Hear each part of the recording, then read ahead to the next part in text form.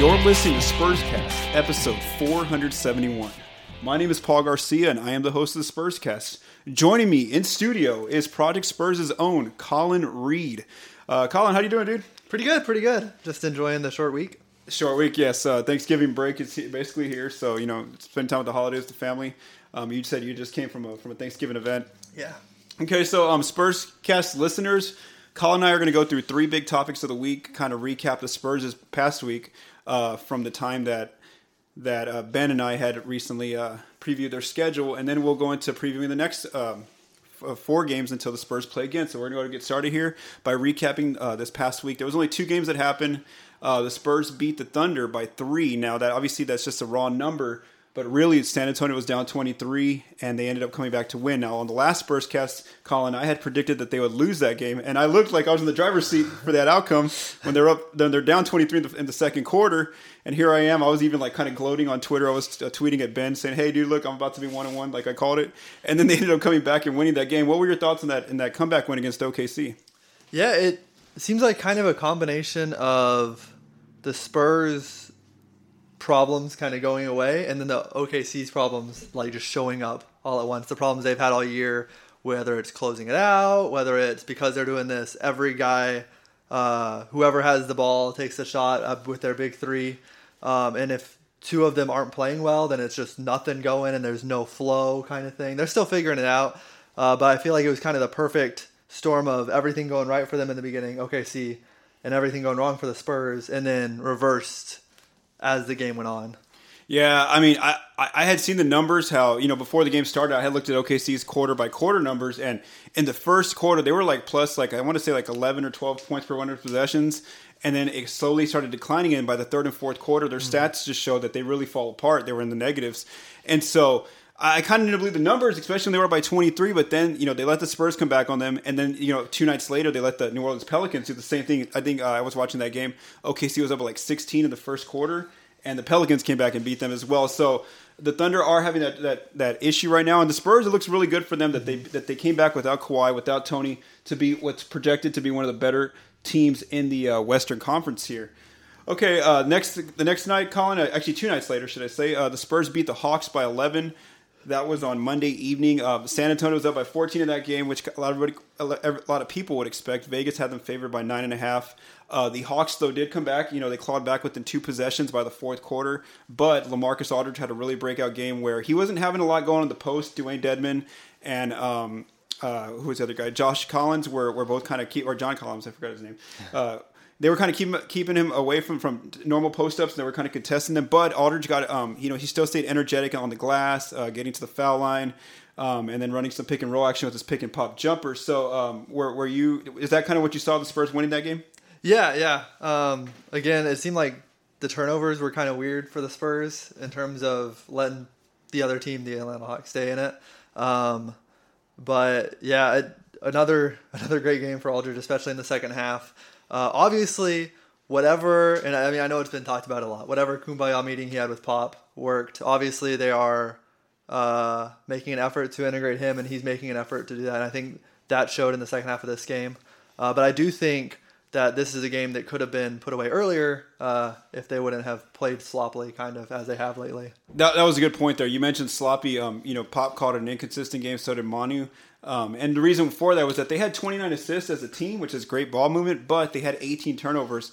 And, when they had hit 15 turnovers by the third quarter, there was a stat that they were 2-5 already, this season when they go over 15. So they actually were lucky. Now they're basically 3-5 whenever they have turnovers of 15 or more in a game. And that's probably been their one Achilles heel this season, has been those turnovers. Okay, moving into our 3 big topics of the week. Topic number 1, let's discuss Colin. I just called you Kyle. Colin. Both y'all start with the K sound. Anyway, so Kyle Anderson, let me read you some of his stats here. He's been starting to place to Kawhi Leonard. He's scoring 8.6 points per game. He's grabbing 6.2 rebounds, 3.1 assists, and 1.0 blocks per game. He has a true shooting percentage of 56.2%. So for those of you that don't know, aren't familiar with the true shooting percentage, it's kind of taking in an evaluation of your field goal percentage, your 3-point shot, and your free throw percentage. It's putting them into a number. And at 56.2%, he's actually above league average. The league average is 54.7. 54.7%. Now, when I read you those stats, let me tell you players who are averaging 8 points, 6 rebounds, 3 assists, and 1 block in the league right now. There's only 12 guys. Ready? Giannis Antetokounmpo, LeBron James, DeMarcus Cousins, Kevin Durant, Joel Embiid, Marc Gasol, Paul Millsap, Andre Drummond, Pau Gasol, Draymond Green, Lonzo Ball, and Kyle.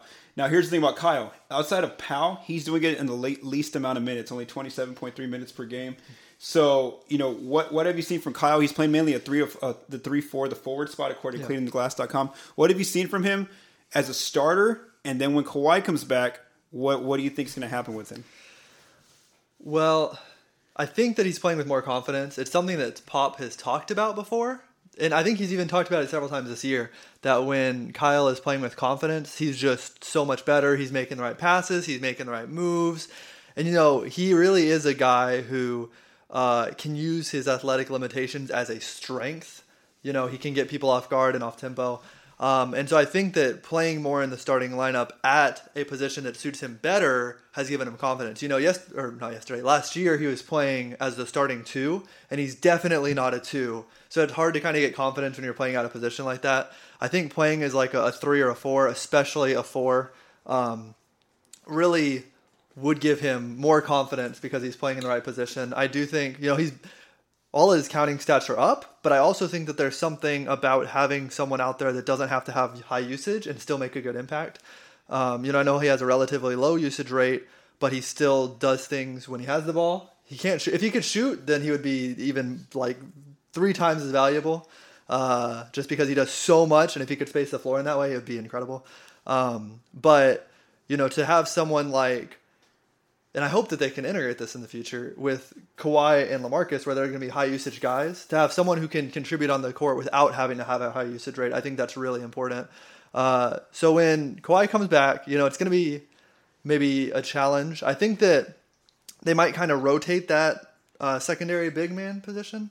But I think that just because, they have Rudy Gay, they have Joffrey Laverne as the 2 bigs, maybe he'll get some time off the bench, but it'll be hard to find it with all the guys in the rotation right now. So they'll have to figure it out for sure. Yeah, and that's kind of the thing is, first to your point that he looks more confident. Manu Ginobili said that exactly on Monday night after the Hawks game. They asked him about it, and Manu basically says that, when you have more minutes and you have a starting role for now, you have more leeway where you can take more risks. Kyle's running the pick and roll. He's basically a ball handler. So he was in college and even in his younger days in high school and stuff. And so he's actually getting to run pick and rolls at the end of quarters. You see that a lot. I had put a film piece together when they came back and beat OKC, how Kyle was one of the main go-to guys as a pick-and-roll handler with LaMarcus Aldridge and got him really good looks, or Kyle can kind of take you off the dribble in his own slow way. It's his own methodical way of getting to the basket, but he gets there. Now, Pop did say that, when Kawhi eventually comes back, he does want Kyle to still have that level of comfort and that same kind of productivity off the bench. And then when they asked Kyle about it last night, which is Monday night, he kind of said like he really doesn't want to go back to the bench, in all honesty, but he knows that there's obviously a better player who's going to come into his spot. So he knows that Kawhi is obviously way better than him. Mm-hmm. So it's not like he's saying, no, I should still be the starting small forward because Kawhi, I'm better than Kawhi. No, he didn't say that at all. He says he cannot get close to what Kawhi does on the court. But he did say that the only part, the reason why he doesn't want to go back to the bench is because when you're on the bench, you don't know when your number's going to get called. You don't know which kind of role you're going to have, what kind of minutes you're going to play. You have less restriction when you're on the bench because the minute you mess up, you have a guy coming in for you on either end of the court. So we will see. It's still a thing to be seen. Is he still as efficient? When Kawhi comes back, and plus, like you mentioned, where does he play? Does he play as a backup 4? Does he play as a backup 3? That Pop wants to have Kawhi, LaMarcus, and Rudy Gay on the floor at all times as much as possible. So it's going to be very hard for him to get some of those crunch time minutes like he's getting right now. And then some other raw numbers. I know, like defensively, he's good, and there's good and bad stuff from him. Numerically, the numbers spit out that when he's on the court, they're a minus 0.1 points per 100 possessions in 466 minutes, and then when he's off the court, the team gets is up 8.3 points per 100 possessions in 350 minutes. Their defensive rating goes something like 106 with him to like 97 without him.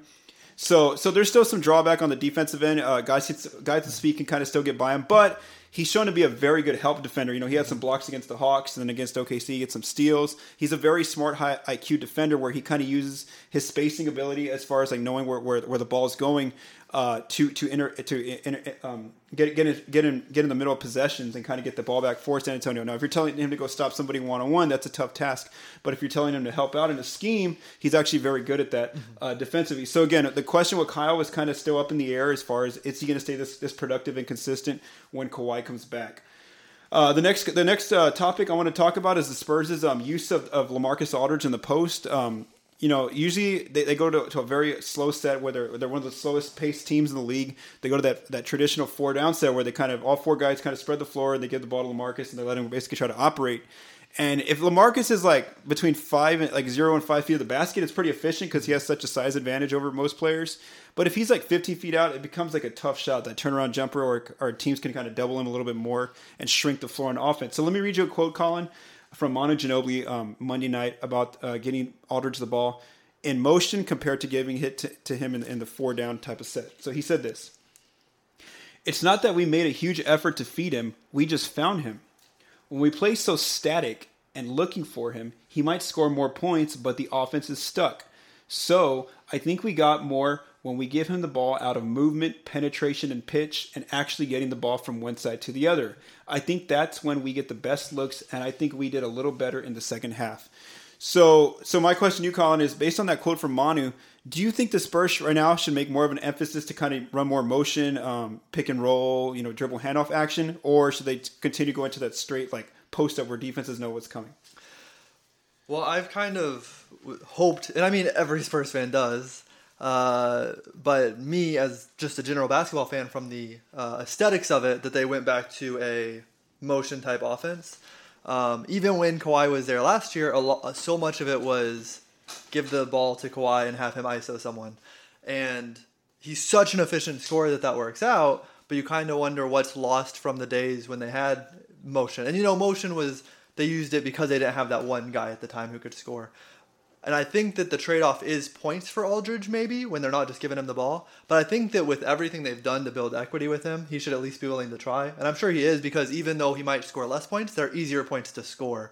He's not having to sit there and dribble 3 times and see, is the defender on my right, is he on my left, which way should I go, and then try to hit a hard shot, like you said, from 15 feet away. Instead, he's getting an emotion, and it's usually just take the shot, And so that might result in less points, but it should result in easier shots at least. And so I think that if they can move more to that, and because they have those 2 scorers, and then there's kind of the drop off in how good everyone else is offensively, they'll never be like they were in 2014. But certainly from an aesthetic standpoint, I would like to see it, and I think that they would at least want to try to incorporate it a little more than they have the past couple of years. Yeah, for me, I think that they should, at least for now, until Kawhi comes back, is try to use the 4-down post up as either when Aldridge has a mismatch, like it's apparent he has good size in the low block. He has the guy buckled down about maybe 4 feet from the basket, but not 15 feet out. Even if he has a point guard on him, you don't throw it to him 15 feet out, because then it's still an issue where defenders kind of help off of him. But I also think that they should they should use that as option C on an offensive possession. So maybe the first 2 options are some sort of screen action or pick and roll action. And then if those aren't going anywhere, then you go to Aldridge in the last 10 seconds of the shot clock, say, hey, maybe you can get us the bucket with your post-up ability. I think that's something they should more emphasize a little bit more. It's going to the post-up, but a little bit later, and first trying to see, how can they break the defense down? Because against most defensive teams, you're going to be able to get a better shot at cut to the rim, an open 3 in the corner. If you can kind of just move the ball around, you see what the Warriors do basically night in, night out. They're the best offensive team. And, but despite them having such great one-on-one players like Kevin Durant and Steph Curry, who can try to create their shot whenever they want, like we're talking about with Aldridge and Kawhi, the Warriors still run a motion type of attack where they're moving the ball, they're setting screens for each other, and you see that it's a good product for everyone because everyone gets to contribute. A lot of guys have good scoring nights, and they're the best offensive team in the league. Now, when Kawhi comes back, you're right. It becomes even more of an issue of the stuck offense because, like you mentioned, him and LaMarcus, their skill set is best when they're when they have the ball in their hands. And for me, it's always been like a kind of a Shaq Kobe kind of thing where Kawhi's like that Kobe kind of guy where he kind of isolates and he's such a good scorer that you can't really lose that. But then Shaq's pretty good in the post and so they're obviously on the level of Shaq and Kobe, but it's that type of 1-2 punch rather than what you said, which is a spread out 5-man attack with a motion based offense. So that'll be something interesting to see, and I would like to see if Manu's comments do reflect with the team and they go forward, trying to get Aldridge some possessions later on in the post rather than just right at a 4-down set. Our third topic, Colin, let's go ahead and discuss Rudy Gay. Now, he's had a pretty good season here. Let me read you his numbers real quick, and then we're going to go talk about the last 6 games. Okay, so for the season, he's averaging 11.4 points off the bench, 5.1 rebounds, 1.5 assists, and 1.8 turnovers. He gets the free throw line 2.6 times per game. He has a true shooting percentage of 54.3% in 21.8 minutes. Now, though, he's had a pretty tough time in the last 6 games. He's only scored once in double figures in the last 6 games against Chicago. He had 15 points. And here's his numbers for that stretch in the last 6 games. 7.5 points, 4.8 rebounds, 0.8 assists, 2.3 turnovers, two free throw attempts, and his true shooting percentage has dropped all the way down to 44.7%, and he's only played 19 minutes. Now, something that you saw Monday was in the win against the Hawks. He only played 13 minutes in the game, and in fact, in the third quarter, he played 3 minutes only, and then Pop didn't play him the rest of the game. So my question to you, Colin, is do you think that this kind of slow stretch for Gay is kind of does it have to do more with his health? Maybe they kind of threw him back in too quickly? Or do you think it's more of like maybe he's not gelling as much with the second unit? Maybe he's losing his aggressiveness. Something that you've seen a lot of top tier scorers do when they become that third guy for the Spurs. Like Richard Jefferson's a perfect example. Is they kind of lose that confidence of being that go to guy off the bench, and they just don't know how to do that when their whole career they've been one of the the 1 or 2 options. So what do you think about that stretch right now from Rudy Gay? Well, I think, and not to sound pessimistic, I think that it's probably was kind of due. Because as mystical as people pretend like the Spurs system is sometimes, and they act like it's this unknowable thing of like, oh, the Spurs system can take any player and make them amazing. I do think of things like Aldridge saying that the Spurs run a way more complex defense than any team, at least that he knows of. And I know he's only been on 2 teams, but just to kind of see the other defenses. And I remember in 2013 when the Spurs first signed Marco Bellinelli. It was like December or January, Pop had commented, oh, it's amazing. He has picked up the system maybe faster than anyone. He's just bought in real quick. And I was like, it's December or January. That's like 3 or 4 months. Like, how is that quick? And so I think the fact that he came and he started playing so well might have been like just him coming out like, I'm back. I'm here to prove that I can still play. But I do think that there is a lot to take in with the way that the Spurs play defense, with the way that they play offense. And I think that maybe this kind of like getting adjusted to the system and kind of coming into his own in that way maybe was kind of coming for some time, and it just happened. And I do know that with players like Rudy, that Pop sometimes will just let them play and see how they play and then start to work with them after that. And that might be what we're seeing right now, where like the first couple weeks or months or so was just like, Rudy, do your thing. And now it's like, we'll change these little things to fit our system better. And that might be what's happening. Those are both really good points, and I think that you're onto something there, especially the last part there about what you're saying was like Pop kind of throwing him out in the fire, seeing what he can do, and now trying to kind of slowly morph him into what he wants off the bench as far as from Rudy as a player. And from what I'm seeing, it looks like more like a lack of aggressiveness as far as like I would say more like confidence, where it's almost like he knows that Patty's not coming out the bench, but still Patty plays a lot of minutes with Manu. Manu comes out the bench and then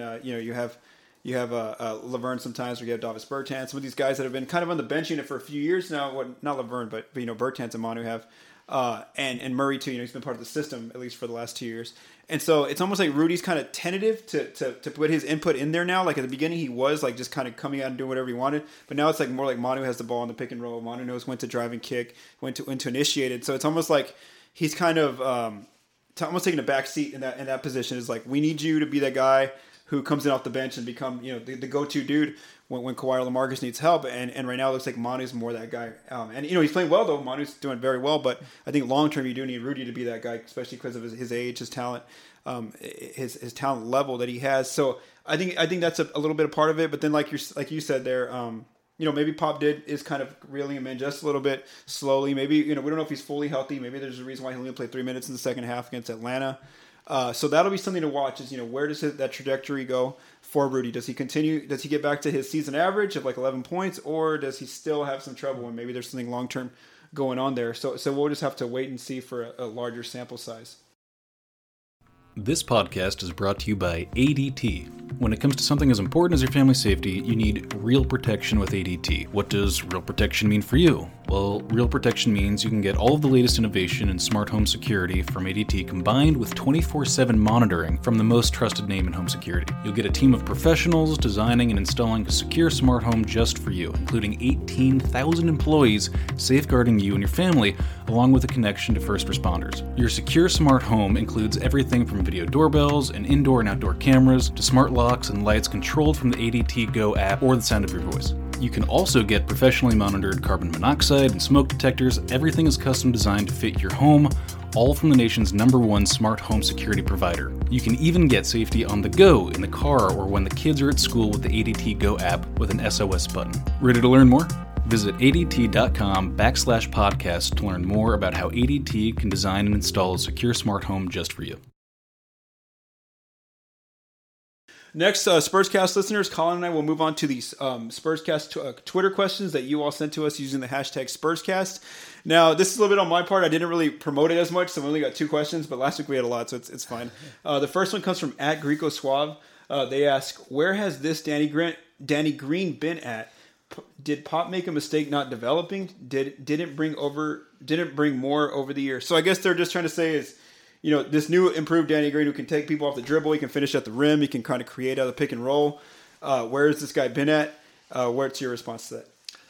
Well, I think that it has been something in development. I know for the past couple of seasons, anytime that Danny puts the ball on the floor, there's people saying, why is he doing that? That's not his role. It would, maybe lead to a bad contested shot or maybe to a turnover. And every so often, as especially last season went on, it would start to become more and more successful. And Pop is very much like you have a role, you follow your role. That's what the Spurs system kind of follows in terms of don't get too far outside your role. And that's how they can be successful even maybe with less talent, is that everyone knows their role. And so I always was wondering, that doesn't seem like Danny Green's role. Why are they giving him so much leeway to keep on trying this? But now the fruits of those labors are being shown where it's actually successful in way more than it has been in the past. Maybe, not to the level of a high caliber point guard or something like that, but I think that it's been incredibly helpful with Kawhi out that he's been able to actually have those there. But I don't think it's kind of it happened yesterday or even this summer. I think that it's been something that he's been developing for a long time, and it just happened to kind of show up now. But I do think, as he always says, and I know it's become a cliche at this point, that really, he could be shooting, maybe not 20%, but 30% from 3, and the Spurs would not care as long as he's playing really, really good defense. And his transition defense may be the best for a guard or wing in the league. He can be the one on a 2-and-1 break with 2 offensive players and still somehow stop the break. It's incredible. And I think they care way more about that than if he can dribble or if he can shoot. But I do think that the dribbling has been something he's worked on for a long time with the team, and it's just happening to show the fruits of that now. Yeah, and there's one part of that you really that you said there, and it was that Kawhi is not here right now. So let me read you some stats here that are a big part of why I think Green's made this maturation where he's kind of upped his level in the dribbling game is 31.2% usage. That is what Kawhi Leonard has when he's on the floor. 20.7% usage. That is what Tony Parker has when he's on the floor. So basically, the 2 of their main go-to ball handlers are gone right now, and you've seen Danny take advantage of that and really, really, make himself a better player because of it. It's going to be a great thing for him long term, because now when he comes back, when Kawhi does come back in Parker and Danny's the 5th option now again on an offensive possession, it's okay if they close out him from 3 because now you're gonna have more confidence that he's gonna actually attack the defense, get into the lane, and either try to score for himself or kick it out and make the right kind of decision. Whereas you were kind of scared in the past that he would just turn it over automatically. So it will have a big imprint as far as going forward. I think that the reason why he's shown this growth is just because, like you said, he's putting the work, but then also the biggest part is that Kawhi's not there right now, and Parker, and really a lot of guys, Kyle Anderson we mentioned earlier, they've been allowed more leeway, more freedom. They've actually just been able to have the ball in their hands because when Kawhi's there, like we mentioned earlier, he's a very good ISO kind of player. Almost every possession is made for him to either attack in the pick and roll or get it in the low post or something. So when your go-to guy is not there, more players, have more freedom in the offense. They have more responsibility.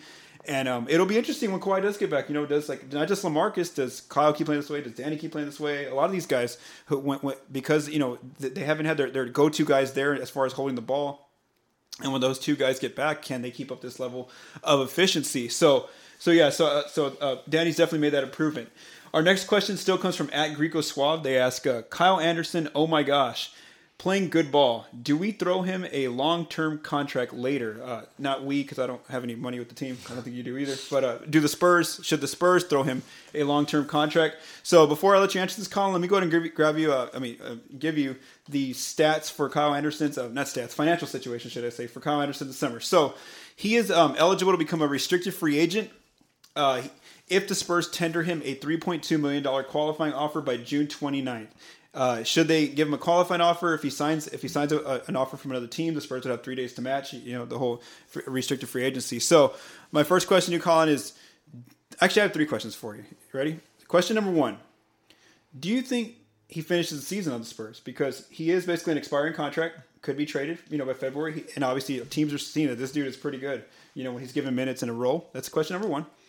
Question number 2 is, do you think that they even make him a restricted free agent by giving this qualifying offer? And then question 3 is, do you think he ends up back in San Antonio next summer? It's weird how the Spurs have kind of become this thing. It used to be every summer that it was like, okay, they're going to bring back their players and maybe get 1 or 2 other role players like Bellinelli or whatever.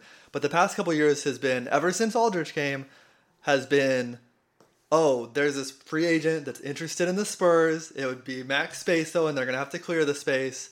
And I know that we've kind of heard that might be the same case. Well, they'll at least keep their ears open this summer. And they would have to move some pieces, especially after the Aldridge thing. And, they're going to get Kawhi the extension and all that. So I think that if it looks like none of those lines are open, I think that they would definitely try to keep Kyle, especially if another team doesn't make him an offer. I think that could get kind of weird because I do think that he has a skill set that can help teams. He is long. He might not have the athletic speed, but he is a smart defender and he can rebound. And he's just a smart player all around. So it just takes one team to throw more money at him than the Spurs can for him not to be able to come back.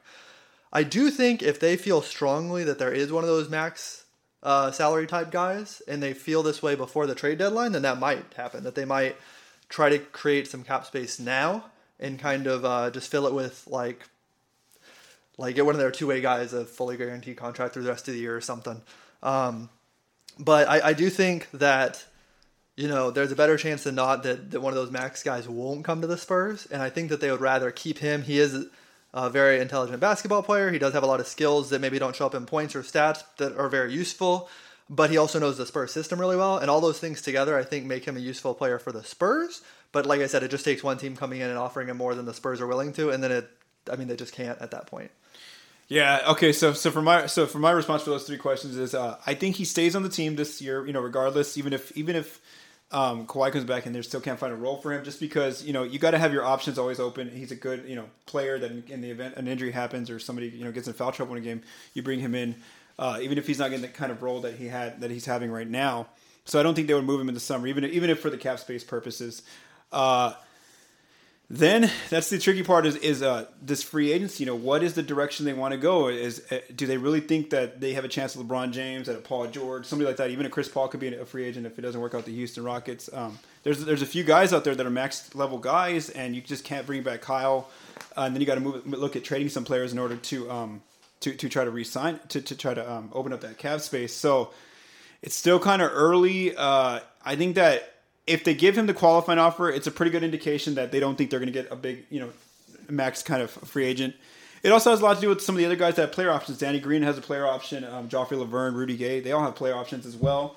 What if those guys opt in? Then I think if those guys opt in, which they have to tell the Spurs before July 1st, then I think that San Antonio's cap space is kind of hunkered down where they don't have a lot of leeway. So I think that they would just take the better, safest approach and try to re-sign Kyle through the restricted free agency.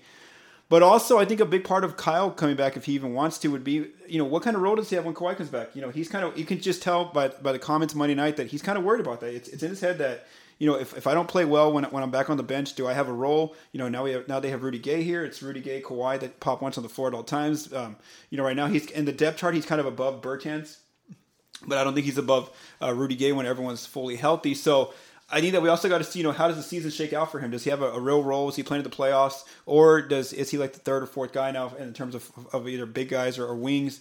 And maybe he's not happy. Maybe he feels like he could earn real minutes somewhere else, next season. So maybe he would try to explore free agency, kind of like what Jonathan Simmons did this past summer. So that's a very interesting question to see, and it can go in all sorts of directions, right now. If it works out with him and Kawhi and Rudy Gay all together when they're all here healthy, then I think that San Antonio definitely wants to re-sign him. But if it doesn't, he doesn't have a real role and he's getting inconsistent minutes, then I think that maybe they would look at letting Kyle go off to see where he would continue to extend his career in the brightest spot possible. Okay, so thank you, Spurscast listeners, for sending us those questions using hashtag Spurscast. Please remember to send those next week as well for the next episode. The last segment of our Spurscast, Colin and I will preview the next 4 games ahead. So I will not be. So this Spurscast should come out on Wednesday, and then the next one I'll record will be sometime next Thursday. So the Spurs will have played 4 games by then. So Colin, what I'm going to do here is I'm going to read the Spurs' current record and their statistics, where they stand amongst their peers in the league. Right now they're 11-6 in the West, third in the Western Conference. This is without Kawhi Leonard, Tony Parker, mind you. They have the 12th best offense at 104.5 points per 100 possessions. And then defensively, they're top 5. They're 5th, holding teams to 100.9 points per 100 possessions. So now let's look at their first opponent. They play the New Orleans Pelicans tonight, which is Wednesday when this is going live. The Pelicans are 9-8 this season. They're 7th in the West as of right now. Offensively, they're a top 10 team. They're scoring 105.9 points per 100 possessions. But defensively, they're having some issues. They're allowing teams to score 106.8 points per 100 possessions, which is 23rd in the league. Colin, who do you have winning this game Wednesday nights, the Spurs or Pelicans? I think I'm gonna go Spurs, but it's hard just because of how well the Pelicans always play the Spurs, especially, and it's interesting because since Aldridge has come, it's actually been a little bit more one-sided for the Spurs. But the Pelicans could be like 10-72 and they'd still give the Spurs a hard time, especially when they had Ryan Anderson. They just that combo of Anthony Davis and Ryan Anderson just would tear them up like every time they played. And even though they don't have Ryan Anderson anymore, I would be willing to say that DeMarcus Cousins is better than Ryan Anderson. So I do think that always gives them trouble. But I just think that they are, we talk about the turnovers, but I think that they are kind of starting to find their groove as a team. And their efficiency numbers show it. So I think that it'll be a close game, but I think they'll edge them out. Okay, I'm picking the Pelicans in this one. And you're right. Statistically, all the numbers say that San Antonio should beat them. When the Spurs play bottom 20 defenses, they're usually pretty good against those teams with their offense, with the way they move the ball. They can usually take care of the ball against those bad defenses. But here's a stat that really gets me is that since Aldridge joined the team, they're 1-4 in New Orleans. 1-3, should I say. 1-3 in their last trips. Now, it's only New Orleans. You're right, though. In San Antonio, they're fine. They play like their record. But for some reason, they have these weird games whenever they go to New Orleans. They have high turnovers. Or sometimes they just shoot a terrible percentage all night. They can't make threes or anything. So even though I think I'm going to be wrong, I'm going to go ahead and say loss for San Antonio on that one. So you have a win and I have a loss against the Pelicans. Okay, then 2 nights, so then they go Thursday to spend Thanksgiving, then Friday they're off, and then they play again on Saturday at Charlotte against the Hornets. The Hornets currently are 7-9, they're 11th in the Eastern Conference. They're kind of healthy finally. They have Nicholas Batum back, they have all their guys back. Offensively, they're scoring 104.2 points per 100 possessions, which is ranked 16th in the league. Defensively, though, they're holding teams to 103.3 points per 100 possessions, which is ranked 12th. Who do you have in that game, Spurs or Hornets? I'm actually going to go Hornets. I think it might be a little bit of a trap game. The first game back after Thanksgiving, they have a very, very strong point guard, which can be hard for the Spurs, especially with Tony Parker out and Kemba Walker. Batum is back. It might take him a little while to get into the groove, and so this will be a little while after he came back, so I think he might have that. And I don't have the numbers in front of me, but just kind of what I've heard through just seeing the league is that Dwight Howard's actually playing all right this year. I don't think he's doing anything super crazy, amazing or anything, but I do think that's one of those games where it's kind of easy to come in maybe with not as high of energy or with as much of an edge as that you normally have that first game back after Thanksgiving. You kind of see all the time teams play a little bit sloppier or less. And so I think the home team has the advantage there, and I just think that any team that they're playing that has a really good point guard, that can become a problem for them. Okay, I'm going to go the opposite. I think San Antonio's okay there. I think that It's a win for the Spurs, and just the fact that they had kind of played New Orleans pretty recently. Now, you're right. They didn't have Batum, but they did a pretty good team defensive scheme against Kemba there. And then they kind of blew the Hornets out. They were kind of able to get a lot of good shots against the Hornets. In that game, they had a high assist number. I think it was over 30 assists, if I can recall. So I just feel like even though Batum's back, I don't think they can kind of figure their defensive identity out just that fast. And I remember seeing just a few nights ago that the Hornets, I forgot who it was, but they got blown out by somebody pretty badly. So I'm going to give San Antonio the win there. Okay, then after Saturday, they have Sunday off. Then next Monday, they're playing against the Dallas Mavericks in San Antonio. So they're hosting the Mavs. The Mavs are the worst team in the Western Conference, 3-15 by record. Offensively, they're 27th, 99.3 points per 100 possessions. Defensively, 27th, 107.6 points per 100 possessions. The Spurs recently beat them on the road, and it was fairly close, but it was one of those wins where like you kind of knew San Antonio was going to eventually win the game. So how do you feel about that upcoming game against Dallas? I mean, I definitely think that the Spurs will take that one probably, just based on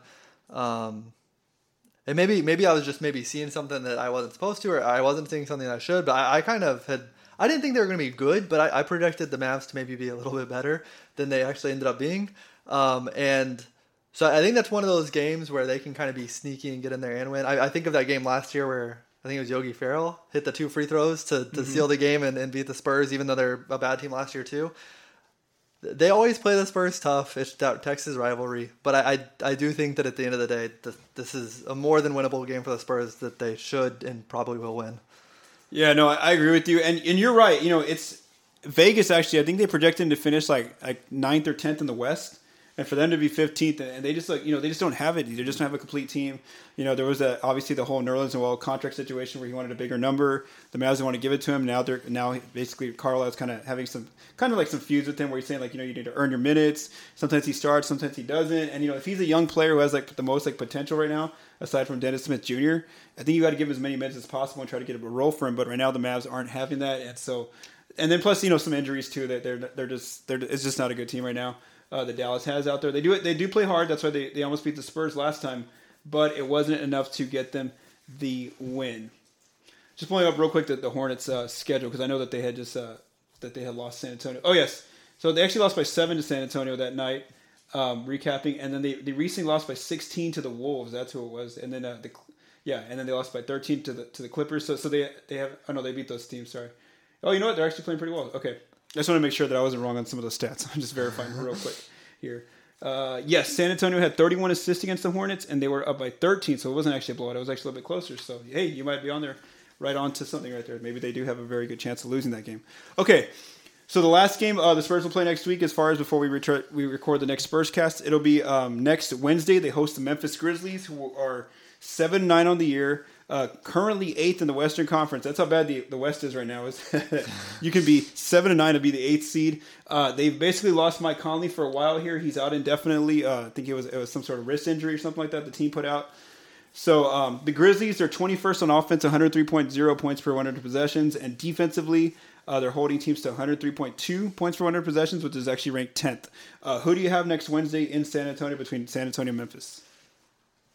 The Grizzlies played the Spurs last year so well in the playoffs. Obviously when they lost Kawhi, they just got blown out by the Warriors. But in a lot of ways, it was a closer series than the Rockets series, even though the Rockets kind of blew them out. I mean, maybe the point differentials wouldn't show that, but it just felt like they played the Spurs so hard and they actually put fear in the Spurs. And I think after the Spurs figured the Rockets out, it was over. So I think that the Grizzlies kind of always do that just by the way they play. They can do that to any team. They do that to the Warriors sometimes too. But I think that part of what helped them play the Spurs close was Mike Conley and kind of his ability to get switched onto the bigs, and then he just scores every single time he has a big on him. He has that move where he kind of leans and gets the bigs momentum going one way, and then he just goes the other and he has it. So I think without him, Marc Gasol is awesome, but I don't think there's a chance that the Grizzlies win that. And I know that that's an easy way to say something and then be proven wrong, but I just think that for them to beat the Spurs, Mike Conley is such a big part of that I think the Spurs take it. Okay, so you have the Grizzlies, right? Oh, no, I have the Spurs. I mean, you have the Spurs. Sorry. Yeah, you have the Spurs. My bad on that part. Okay, so yeah, I agree with you as well. Just without Mike, it's just basically trying to stop Gasol. They have Tyreek Evans off the bench and some of these other guys like Ben McLemore. But Conley's such a big part of that team, and I think that Memphis is going to be facing the question here. We were talking about some trades earlier. is there going to be a situation where, let's just say they go, they start tanking big time, and they just can't get the wins? Do they look at moving Gasol, by February, or do they try to keep him and then try to continue next season with Conley? But right now I have the Spurs in that game as well. So you and I both picked the Spurs to go 3-1 these next 4 games. That's a pretty safe pick. Now I had asked some of the Spurscast listeners on Twitter. Just within 2 hours only of voting, I asked them, how do you think the Spurs finished in that 4 games? And the majority sided with us. They said 58% that voted said the Spurs would go 3-1. There was 327 total votes. Then 29% said they would go 4-0. So some people are actually expecting the Spurs to sweep the series coming up in the 4 games. And then 12% said 2-2. And then I don't know who the 1% said 0-4 or 1-3. I don't know who that person is or people. Okay, anyway. So thank you again, Spurscast listeners, for chiming in. Let me just get some closing thoughts here. And then, Colin, can you please provide the Spurscast listeners with your Twitter handle? Yeah, it's going to be at Colin Reed PS with 2 L's in Colin. Okay, yes, please make sure to follow Colin on Twitter at Colin Reed PS. Make sure that you're catching his pieces. They usually come out on Thursdays. He's been doing a great job. He looked at the rebounding earlier this season. He's been doing some play diagramming as well. A lot of different types of pieces where he kind of gives his analysis each week on Project Spurs. Make sure that you continue to send questions to #Spurscast. If you're on Twitter, follow us at Project Spurs, at ATLeague_NBA, at the Spurscast, and at Project Spurs Network. Online, can you please visit projectspurs.com, analyzingtheleague.com, spurson6.com, and projectspurs.net. And then lastly, if you're listening to this on iTunes, please leave us a rating and review. So for Colin Reed, I am Paul Garcia. Have a great day.